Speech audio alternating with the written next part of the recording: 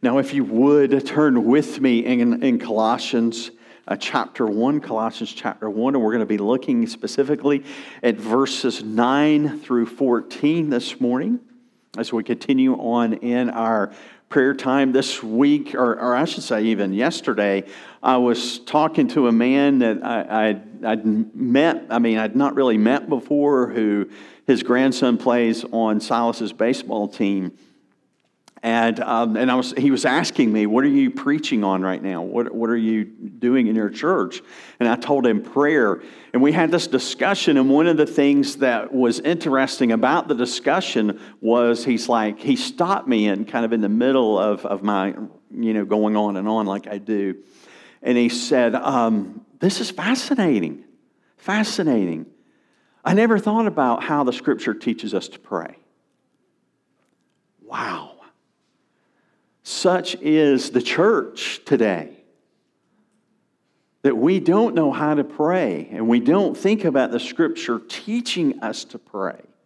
And I'm not saying necessarily here, but I am saying as you look at the broader evangelical culture, sometimes I just shake my head as I think, are we really Christians? Is the Lord using these things in our nation and our world now to shake loose those who hold on for whatever reason they hold on to are not really His? I do not know. But we look to the Lord to teach us to pray. And so as we go through this today, you'll see how Paul's prayers are very poignant to us as Christians, as believers, as we walk in this world. So it all began with a businessman. This businessman traveled, as far as we know, he went to Ephesus from Colossae to do business. It's possible he went to visit someone or something like that, but it seems like it was a business trip. And he went there, and it was a normal time for him, except he began to hear about this guy who was drawing all those people in the city of Ephesus around him to tell them about some man named Jesus who died on the cross. So Philemon listened, and he heard Paul's words, and Paul was saying things like this, that Jesus was the Messiah of Israel, the Savior, the one to come to redeem them. But he was also saying that he was not only the Savior of Israel, but of the whole world. Philemon heard his words. He heard about the testimony of Paul, how he was going around and he was healing people. He was casting out demons. And so he believed. We don't know exactly when, but there was another man there too. And he was listening to Paul. And he heard Paul preach the gospel. And he was from Colossae too. His name was Epaphras. And he heard the word of God. And he believed too. Now, we don't know what happened much after that. But what we do know is those two men got together. And what I think, at least in my heart and mind, is that Philemon had the money. And Epaphras had the heart and the desire to preach the gospel. And so he took the gospel back to his friends and his neighbors and the people of Colossae. And a spark happened there. And I want you to stop and I want you to think about that spark just for a moment. Do you realize that in that city, no one had ever heard of the gospel? And it took fire. And what always happens in the New Testament, and what should always happen always around us, is that when you go to a new place and there's a spark and people begin to believe that a church is created. And this church was the granddaughter of Paul, because Paul didn't plant this church. Paul led other people to Christ, and then they planted the church. And all through the next years of Paul's life, he prayed for this church. He was concerned. It was his granddaughter. Who in here has a granddaughter or a grandson that they don't think, I want them to prosper. I want them to grow. I want them to be the best that they can be. And so Paul prayed. The question is, what did he pray? What would he have prayed for this church, especially sitting in a under house arrest in Rome? what would he have prayed? Look in your Bible. Chapter 1, verse 9. And so, from the day we heard, we have not ceased to pray for you, asking that you may be filled with the knowledge of his will and all spiritual wisdom and understanding, so as to walk in a manner worthy of the Lord, fully pleasing to him, bearing fruit in every good work and increasing in the knowledge of God, being strengthened with all power according to his glorious might, for all endurance and patience with joy, giving thanks to the Father who has qualified you to share in the inheritance of the saints in light. He has delivered us from the domain of darkness and transferred us to the kingdom of his beloved Son, in whom we have redemption, the forgiveness of sins. Let's pray together. Father, we thank you for your word. We ask you, Father, to push it into our hearts and our minds. May it be more real than the air we breathe, Lord. May we learn and grow and glorify you. In Jesus' name, amen. So, many of you, now probably not so many of you younger people, although maybe, perhaps, but probably a good many of you older folks in our church, when you were a little child and you were going to go out somewhere, or when you were a teenager and you were ready to go out with a bunch of friends, your parents may have said these words to you.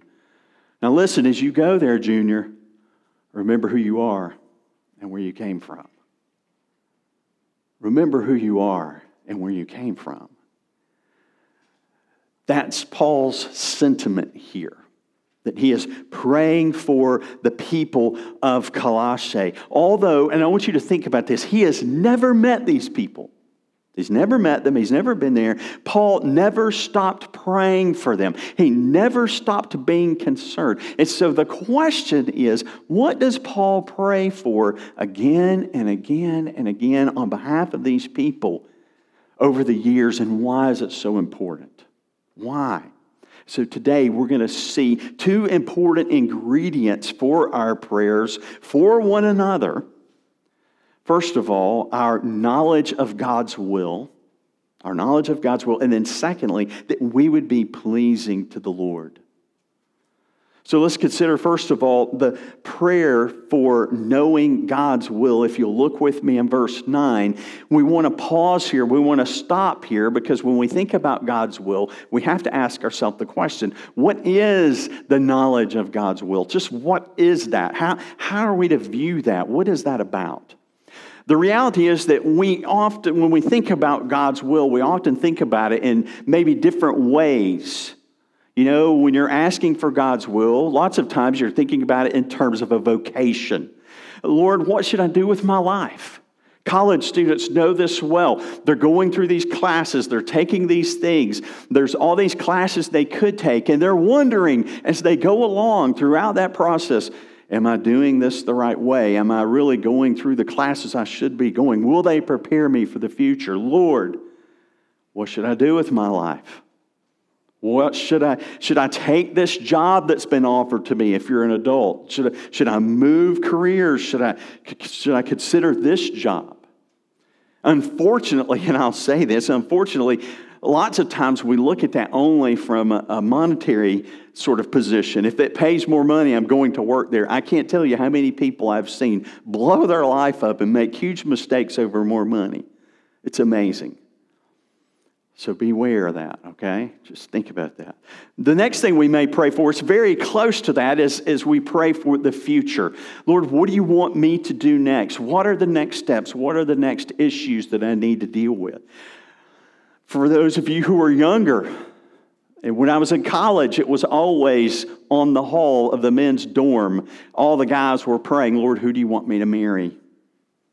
What spouse do you want for me? How can I find her? Where am I going to find this woman of my dreams?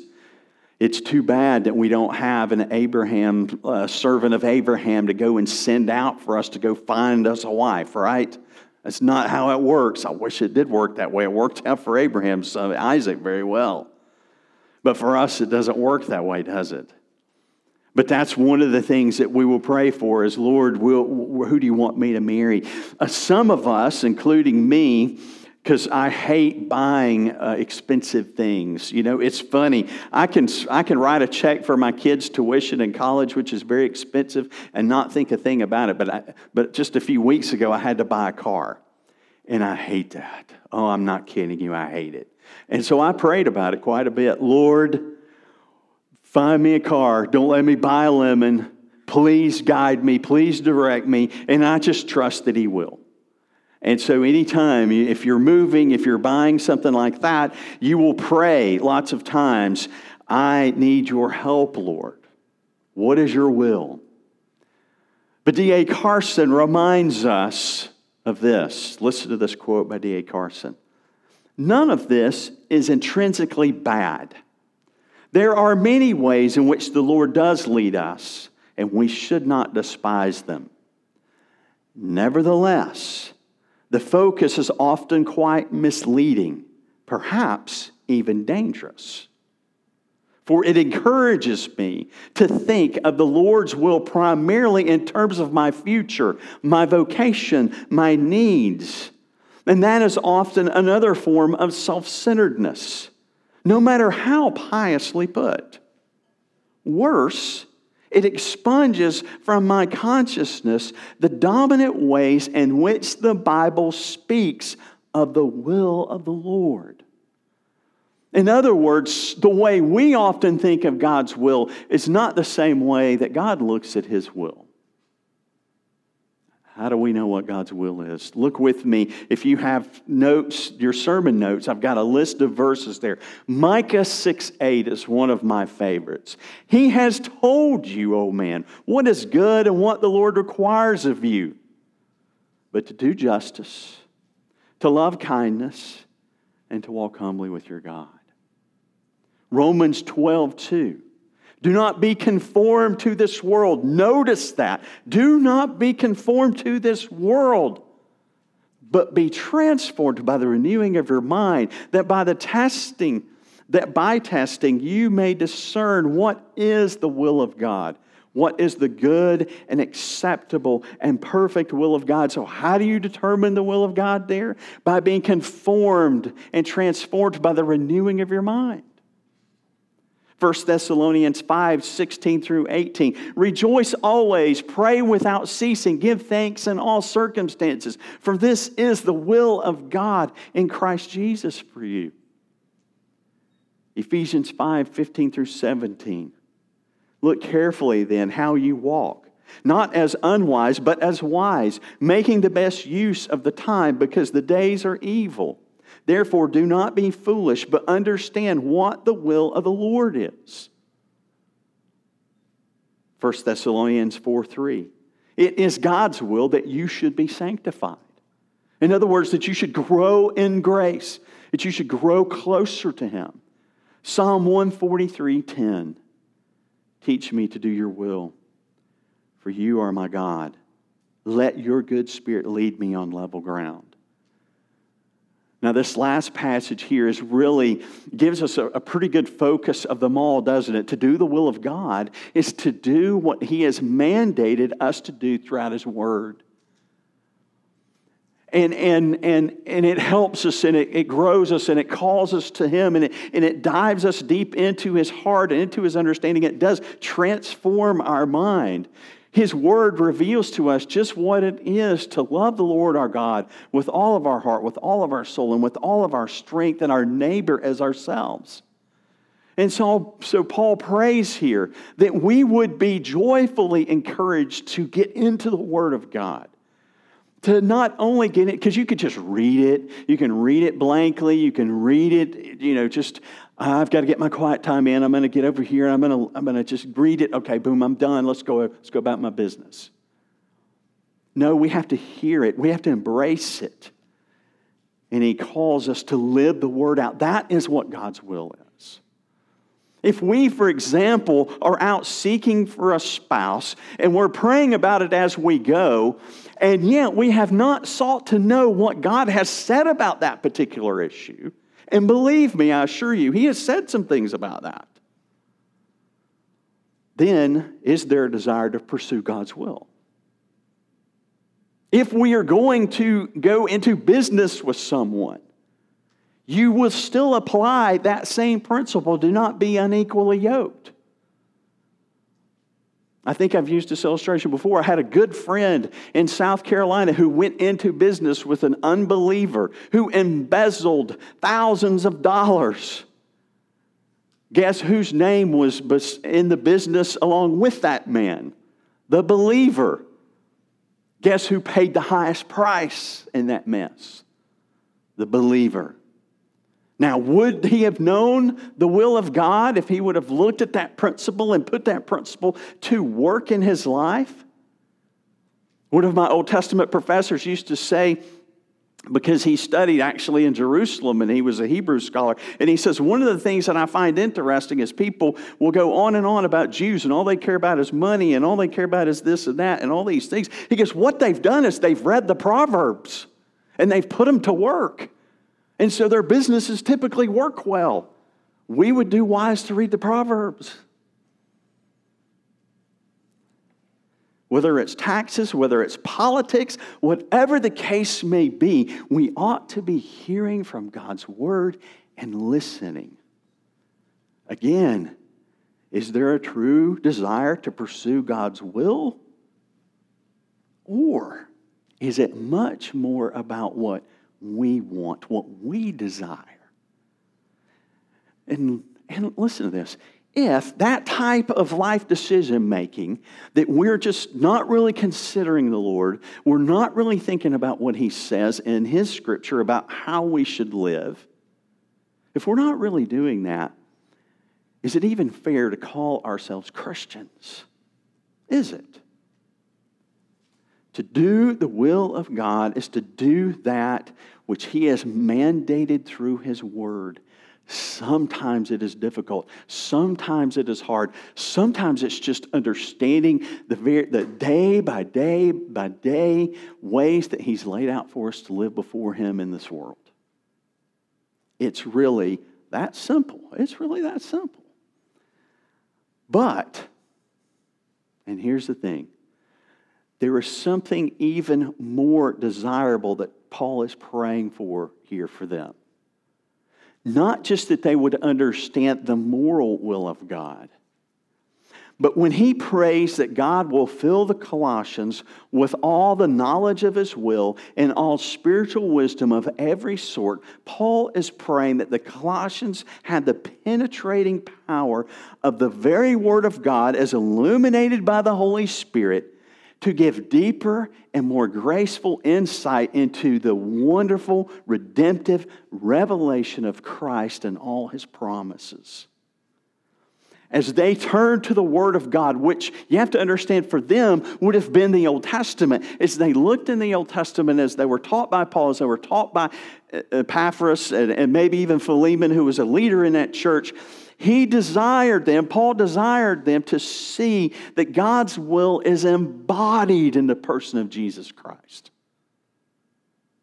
That they would see more clearly God's plan of redemption for all of mankind and the renewal of all things as laid out from the beginning. And all that totally revolves around Jesus. The man Jesus, the Son Jesus. So you see, full knowledge comes only through the Spirit of the living God uniting our hearts in complete commitment to Jesus Christ. This knowledge is the best possible knowledge of life because it leads to spiritual wisdom and understanding. In other words, to know the person of Christ is to find the key to understanding everything. Once you understand Jesus, everything falls into place. If you're a Christian, you understand exactly what I'm talking about because you see this world differently. You see the answers that the world provides as foolishness. You see the craziness of the thinking all around you. How up is down and down is up in all sorts of ways. If you're really seeking Him, you will find in Him all the hidden treasures of wisdom and knowledge. How incredible. Does this knowledge matter to you? Are you more concerned about getting ahead or getting what you want, or getting to know God? What is the first thing that you pick up in your hands in the morning? Is it the newspaper? Is it your phone? Is it maybe your laptop? Do you pick it up to be filled with the news and the happenings maybe in the news or your friends or whatever the case may be? Are you picking that up first to be informed and filled with the news of the day? Or are you picking up His Word to be filled with the news of eternity? Do you desire to know more and more of Him? You see, this is Paul's model prayer, and it teaches us to pray that we would know God's will, specifically Christ Jesus. That we would pray that for ourselves and for one another. That we would pray continually as a church, Lord, may we have knowledge of the will of God. Now, with this in place, with this as sort of a foundational platform here, Paul goes on to the purpose of this knowledge. What is the purpose of this knowledge? What is this about? Why do they need to know these things? Our second point is this: a prayer to be pleasing to the Lord, in verses really 10 through 14 there. A prayer to be pleasing to the Lord. If you look there in verse 10, you'll see that it's evident that Paul does not want these people to gain knowledge for knowledge's sake. For in Scriptures, growing, or I should say knowing God, transforms how we live. So when we know the will of God, it begins to transform how we live. And that's what Paul was talking about in Romans there, that our minds would be transformed, that we would live out of that truth. When my kids were young, and I don't even know if Mia remembers this or not, or Ian, either one, we read this book together by Susan and Richie Hunt. It's called Discovering Jesus in Genesis. Discovering Jesus in Genesis. And the children of the story, their names are Caleb and Cassie and Daniel, and they're actually being discipled by an older man by the name of Sir John, and he's Scottish. So it'd be like, Conrad, discipling our children here. He's Scottish. And he's trying to inspire them and to teach them how to follow Jesus. And so he begins his time of discipleship with them and telling them a story. It's a true story. It's an incredible story. It's a motivational story. On July 23rd, 1637, the dean of St. Giles Cathedral in Edinburgh stood up and attempted to read for the first time in the cathedral from Charles I's Book of Common Prayer. And you have to understand, the Scottish people did not want anything to do with this. They wanted God's Word to regulate how they worshiped, and not some book called the Common Prayer. And the Scottish people saw it as something as to affront as it was being forced upon them by the country of England. They believed that it contained Roman Catholic errors. They believed that the section on communion was more like Mass than their view of communion, which was very Protestant and Reformed. They saw in it instructed readings from the Apocrypha. They saw in it celebration of saints' days. As the dean began to read, a woman named Jenny Gaddy stood up. She took her stool. She threw it at the man, threw it at his head. And she said these words: "Devil, you Catholic! False thief! Dare you say Mass in my hearing?" The whole church then erupted. A brouhaha started. Stools were thrown. There was yelling. There was a riot, if you will, a peaceful riot at that. And this caused quite a brouhaha in the church in Scotland. Her courage gave birth to what is called the Covenanters of Scotland, who stood on the principles of the Reformation. Their motto was this: for Christ's crown and covenant. For Christ's crown and covenant. So in the story, as the children heard this, they were amazed, and Sir John gave them one assignment that they were to do each morning in their notebooks. And he said, you are to get up, and in your notebook, you are to write for Christ's crown and covenant. Why did he do that? He wanted them to have their minds set on Christ to begin with.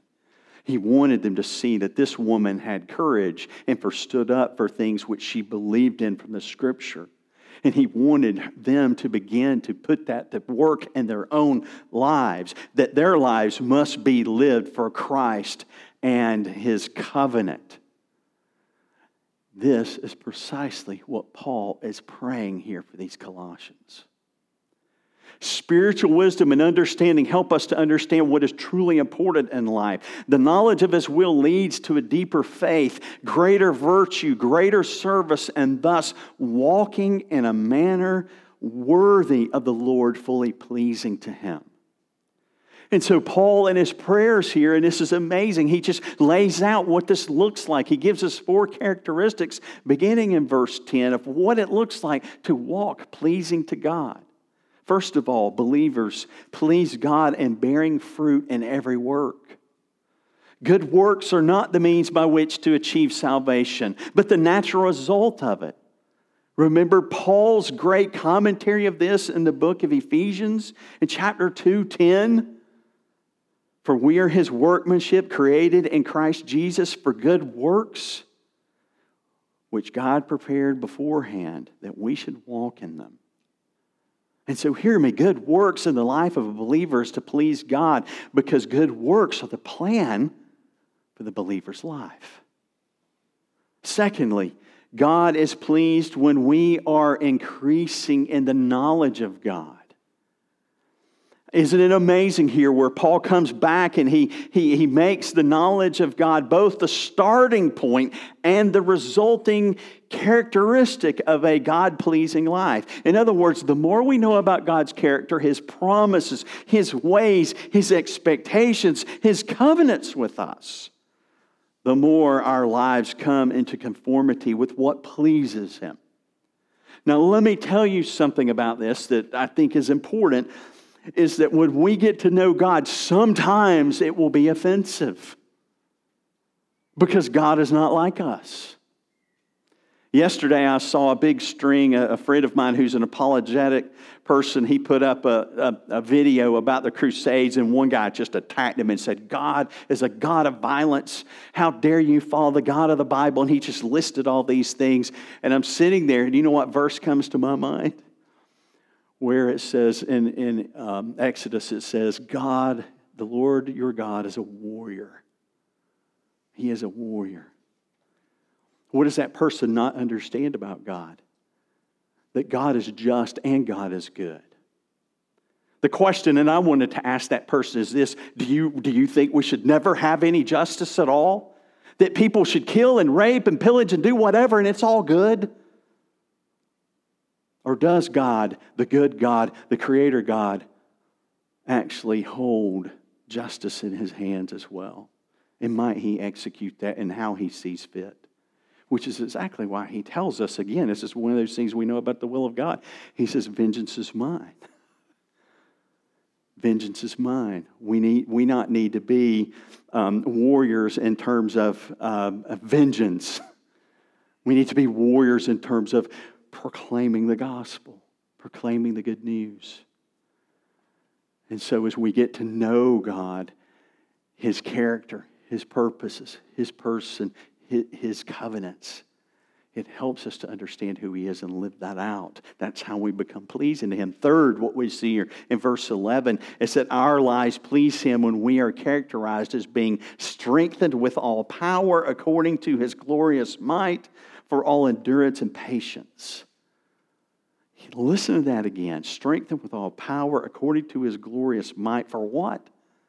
All endurance and patience. Life is difficult. It's challenging. There are situations and people that we come across in our lives, our own personal struggles. And the only way that we can deal with these things, that we can deal with these issues, is by the power of His might, which helps us to endure with patience. Don't you see this in the life of our Lord? I mean, you think about what He faced.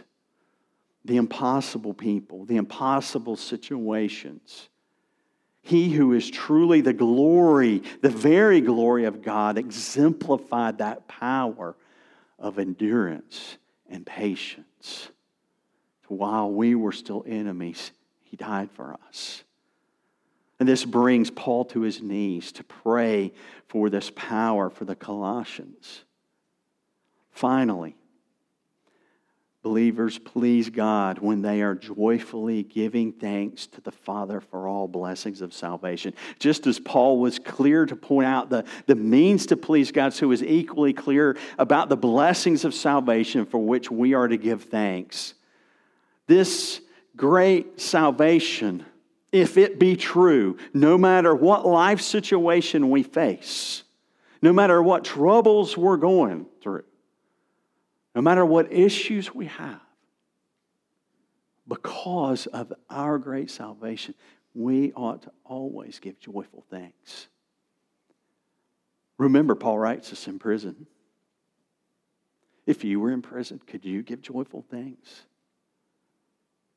Paul could. Why? Because he knew the Lord. Because he knew the unfolding of the Lord's plan. Praise be to His name for life and for our great salvation. Now here we have in these few statements a wonderful description of the characteristics of God, of a God-pleasing life, bearing fruit, growing, Holy Spirit empowerment, and giving thanks. Again, bearing fruit, growing, Holy Spirit empowerment, giving thanks. Would you today and this week reflect on this prayer? Consider how Paul prayed this for those Colossians, those he didn't even know. And would you pray that for one another? You may not know each other as well as you would like in this room. That's just life. But that does not mean we can't pray that for one another. So be encouraged to do that. Would you make time to do that? As you do, I want you to think about the statement from this commentary of John Woodhouse. I've got the quote printed for you in the notes there at the bottom. Listen to what he says. I have no doubt that Paul told the Colossians what he was constantly praying for so that they would be clear about what they should be longing for. And so that they would not make the mistake of underestimating the astonishing significance of this faith. He wanted them to understand how significant their faith was, how incredible it was, how it held them, how it pushed them along, how it has a goal at the end of it. And here is the issue. We are the people of God. We are saved by grace through faith. And the reality is that there are glories that await those who are His. How can we not live a life pleasing of Him, bearing fruit in His power and strength with thanksgiving, knowing of the glories that are to come? As Paul has come back full circle at how he started the letter with thankfulness, he wants to leave the Colossians and us today with the reminder of why we should joyfully give thanks. The Christian life is to be lived in the power of redemption. The source of Christian joy is the fuel for godly living. So what has Christ done? Look at verse 12 through 14. Marvel at its truth. Marvel at the prayer. He has qualified you to share in the inheritance of the saints in light. You have been qualified because of Christ. Number 2, He has delivered us from the domain of darkness and transferred us to the kingdom of His beloved Son. And number 3, the Father has given us redemption, the forgiveness of sins through our King, Christ Jesus. So the qualification, the deliverance and redemption of those who now have Jesus as their King is nothing less than being born again. It is being forgiven for our sins. It is becoming a new creation. It is being adopted as the sons and daughters of the living King. David Garland has pointed out that most Americans today know the Exodus story, sadly, from the movie The Ten Commandments. Now, you may love that movie, and you can love that movie. That's fine. But notice what he says. He says, as a consequence, the Exodus imagery has become dull and shallow. It has become dull. Yeah, why is that? Because I think those movies, especially, like the focus is Charlton Heston, right? And Yul Brynner, right? And Charlton Heston walks around like this, you know. I don't know that Moses really walked around like that, you know. And I like Charlton Heston, don't get me wrong. But how does that inform you of the true Exodus? David Garland says that he would encourage us, that it might be helpful for us to recapture the imagery of what it was to be delivered in the Exodus by appealing to other vivid images of liberation to understand our own liberation from sin. For example, we might compare the Christian Exodus to the liberation of POW camps, allied by the troops, pulled out by the Allied troops after World War II, and perhaps even other wars we faced. The stark pictures of piled up corpses and the shrunken, hollowed eyes of survivors, he says, provides a good image for us as to what happens to humans under the power of sin. Shockingly, prisoner of war survivors have not always been welcomed home with open arms by the world and have often even continued to suffer hardship and humiliation. Christians, though liberated from sin's power, continue to live in a world dominated by sin. They must endure with not only patience, but endure a world still held in bondage, but unwillingly able to see or to hear, nor sadly have the desire to be set free. The difference is that our hope lies secure in a kingdom of light, untouched by the crossfire of politics, of global pandemic, a raging nation, or the ravages of sin. And so the question that I want you to ask yourself this morning is this: have you forgotten whose you are? Have you forgotten where you came from? Have you forgotten where you're going? Do not forget, for you are a child of the King. And behold, He is making all things new. And so take heart and walk by grace. Walk in the dignity of one who is a child of the King. And do please continue to pray that we would know this great God, that we would understand His will, and that we would live lives that please Him as He brings us home.